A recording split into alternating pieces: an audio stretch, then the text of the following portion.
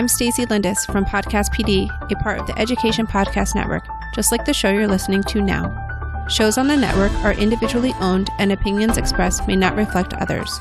Find other interesting education podcasts at edupodcastnetwork.com. Hey listeners, welcome back to Get Inspired and Innovate. So today we're going to talk about the digital divide that we're seeing right now in the United States, the haves, the have-nots. Stephanie, so up there in Pinkerton, I always mispronounce that. How do you pronounce that, Stephanie? Pickerington. Yeah, like that. So what about, are you guys one-to-one yet? Do y'all have devices, don't have devices? Do you see students using computers in the classroom every day? Because I'm hearing both sides. You know, we're on technology too much, and we have others that so we don't have enough technology. We're not preparing kids. So what are you seeing? Yeah, so we went one-to-one back in, I want to say 2016.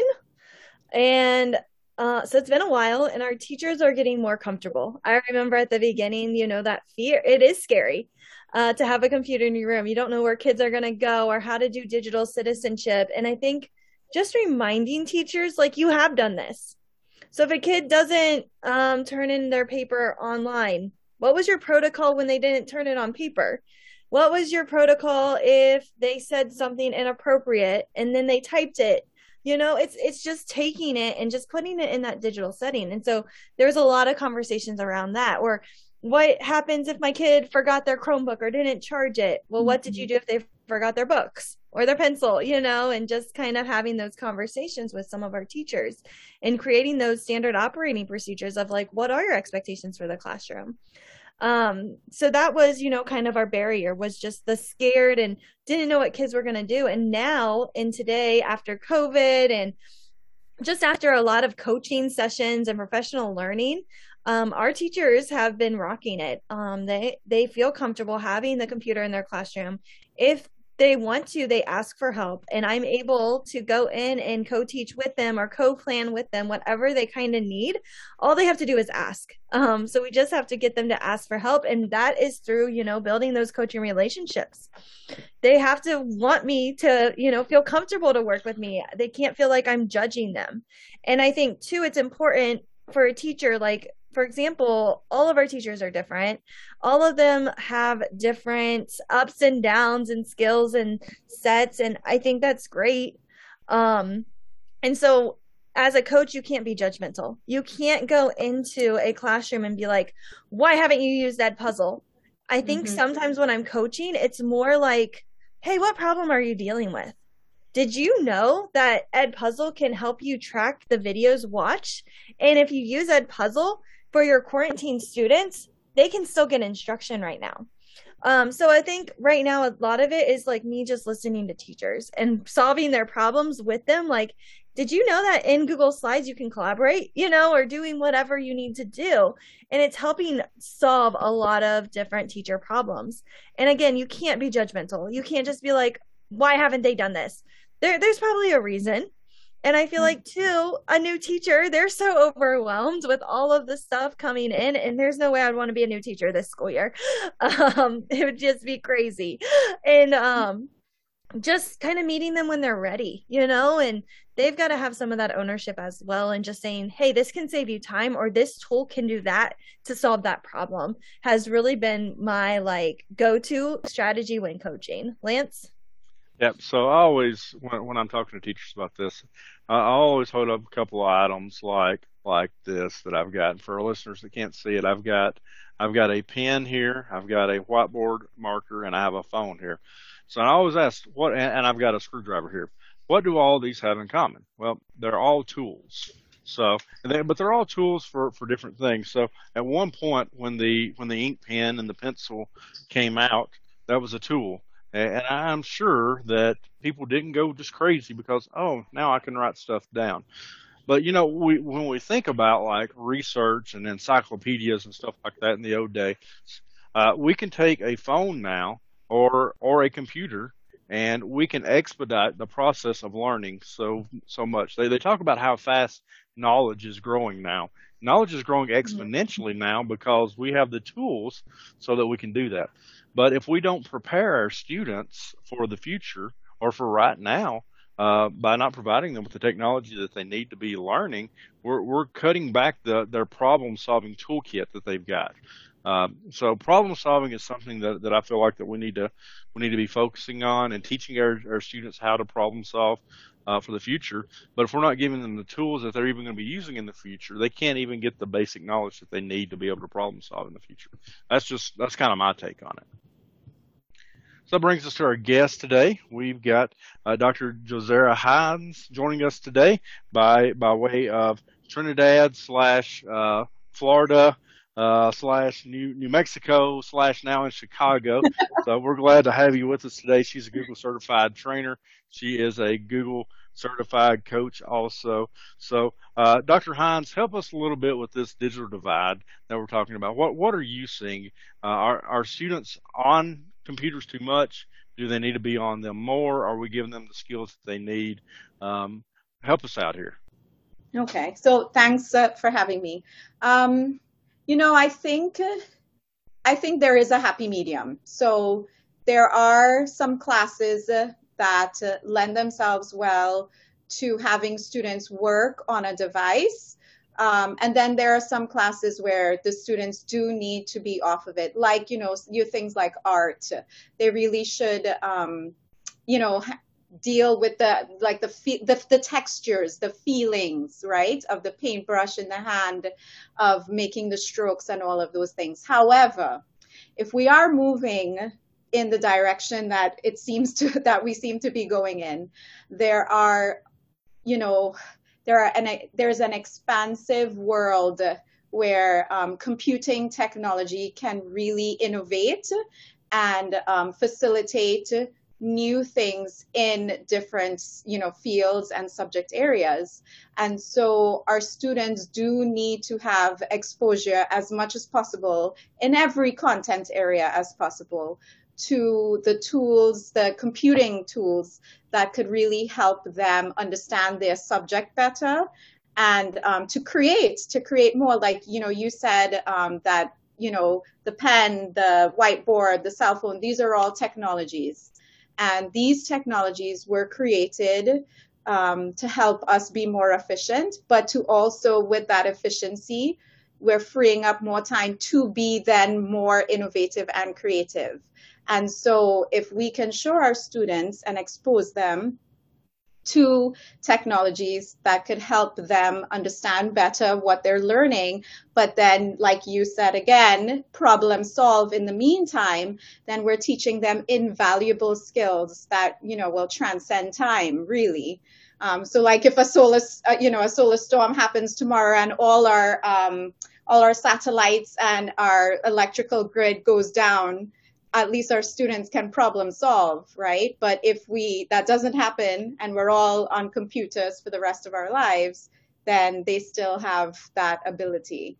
And in terms of the digital divide, I think this is where districts and, stakeholders and leaders of schools really need to come to the table and figure out a way to make this happen. I think Biden's infrastructure plan is going to help with that, because I know, high-speed internet in rural and remote areas is a part of his plan, and that will surely help. But, that infrastructure is only one piece of the puzzle. Districts need to actually have these technologies in the schools to then get the students using that infrastructure.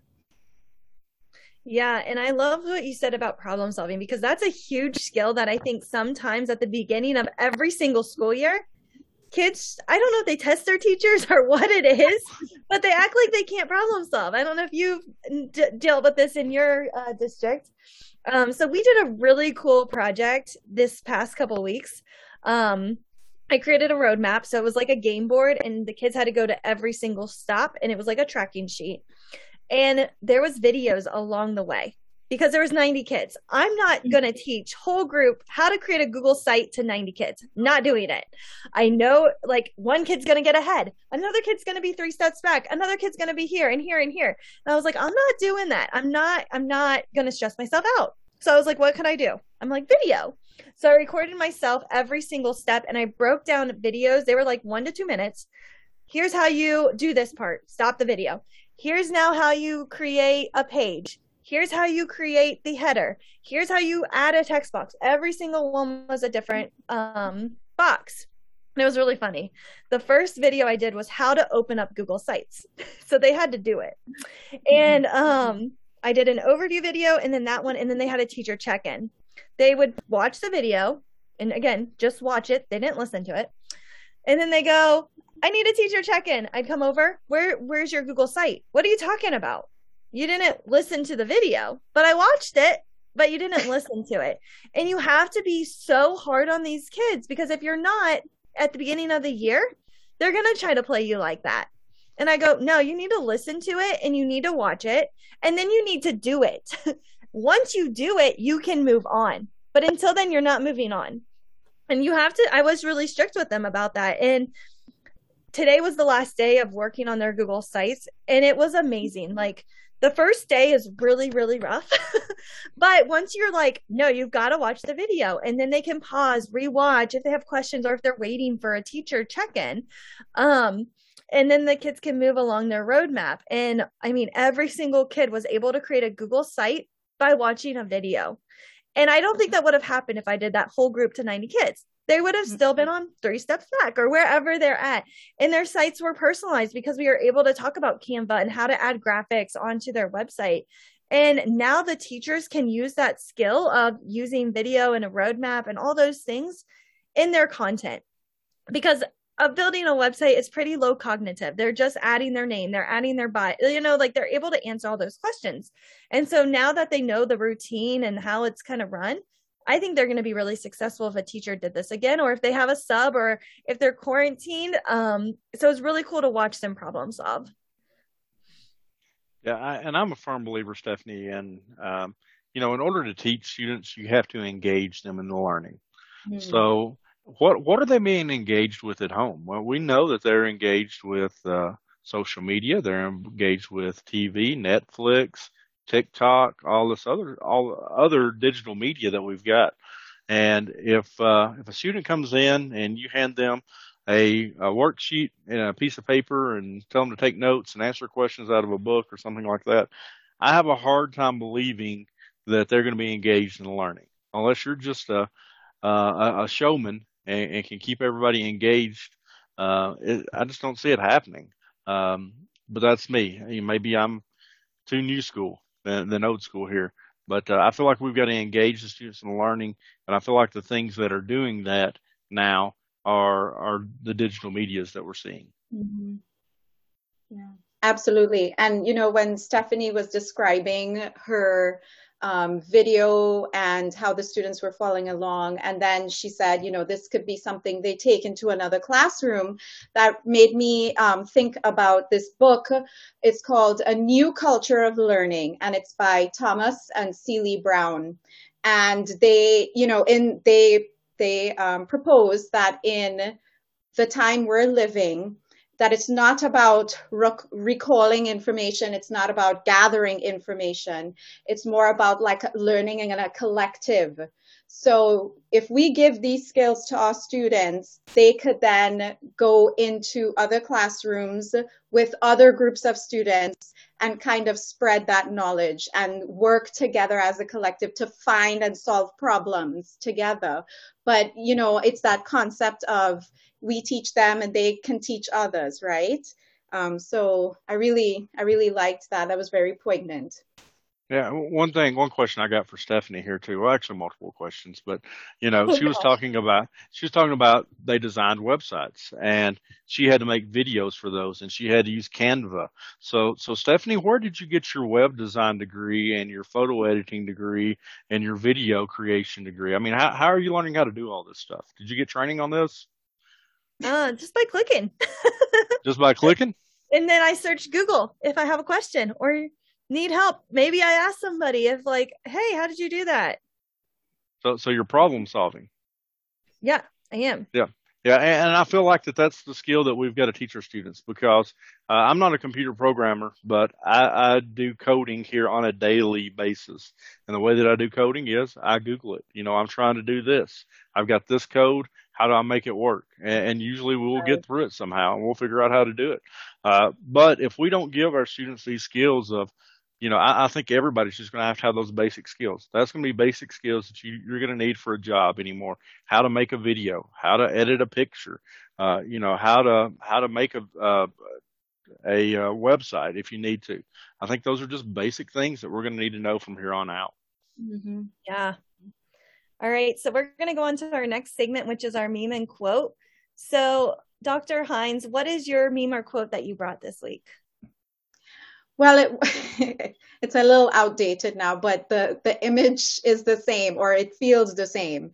So it was like, teaching March 2020, and the person looks all, composed and calm and put together. And then the 1 year later, the person is completely disheveled, looks run down. And I feel like I'm in a perpetual March 2021. Like it's just in a different location. So like teaching online was very stressful. You were pulling teeth, and I don't know about where you guys were, but we didn't have a camera on policy. So it was like being in a seance, like, are you here? Do you hear me? And then now we're in the classroom, but it's still a struggle, to transition back, first of all, after, so for instance, I teach one section of sophomores. They had only been in our building they hadn't been in our building, period. And they're, in their second year of school, and they're now coming to the building for the first time. So getting them transitioned in was interesting. The juniors, they were only there for half a year, really. So it's still a struggle. I still feel disheveled, and my world is always in constant rocking, is how I still feel. Yeah. And I think too, teachers thought this year was going to be easier, and it's not. I feel like it's harder. So mine is, hang on, let me try to blow it up a little bit. Quarantine day 1, you look great. Quarantine day 14, you're like going crazy. And then by the 28th, you're just like insane and you need to talk to people. So yeah, that's how I felt. Lance? So Stephanie, day 14, do you know what movie that's from? No. That is Kingpin. Oh, no. I was going to say Back to the Future. No, Kingpin. All right. So mine, I don't know who this little guy is, but he's cute. I like seeing him on different memes. He's from a movie. Think so? Maybe. It may be a cartoon. It says, when you find out your normal daily lifestyle is called quarantine. So, yeah, that's kind of me. We actually had a funny conversation around the office today of when it's okay to give hugs. And I just said, just mark me down for never. And they're like, what? I said, well, what about if somebody just died or passed away? I said, I'm already in pain and hurting. Why are you going to make me hurt more? I said, just mark me down for never. So I've kind of figured out that quarantine is my normal life. There you go. All right. So Dr. Haynes, what's something that you learned this week that you can share with others? Well, let's see. I don't know if I really learned something very specific this week, but one of the things that I'm really trying to hone and just, get the skill down pat is using Google Sheets for choice boards. I feel like, more than ever, we need to respect students' voice and to give them a voice and choice in our classroom. So I have been trying to, find and manipulate and create as many templates using Google Slides as possible to create different ways that students can choose activities and media and whatever readings that they want. So, mix it up. A good one is like a tic-tac-toe version where they have to do, 3 things in a tic-tac-toe, either diagonal, whatever, across, whatever. But also another good one is like a bingo. So just finding those templates and just, really using all the features inside of Google Slides to facilitate that. Yeah, I love choice boards. And I think it's great to, get students to kind of find their interest, and they can buy into maybe making a podcast or making a movie, and you allow them to extend it. Yeah. And and with Google Slides, all of the things that you can integrate is amazing. Like you can integrate, voice recording, images. So, that I really like that aspect of using Google Slides for that particular purpose. Mm-hmm. Yeah, so mine is on speed dating, which I've never gone speed dating. I know that's crazy, Lance. But with speed dating, what the kids do is they partner up, and then like every minute they go to a new partner. And I just love it because they're getting feedback from different people. They're sharing their ideas, they're writing, and they're getting that feedback from their peers. Lance? All right, so I put an app on here that I found not too long ago. Other people may know about it. It's called Libby.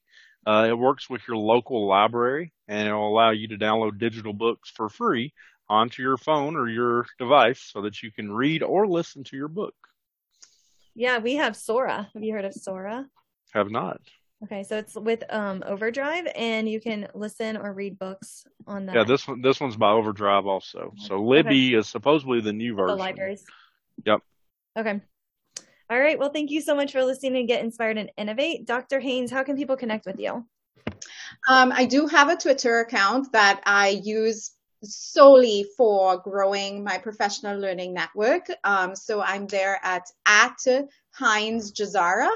And I am on, other media like Instagram and Snapchat. But again, Twitter is probably the best way. All right. Well, thank you guys so much for listening, and make sure you check out our show notes on the website at getinspiredandinnovate.com.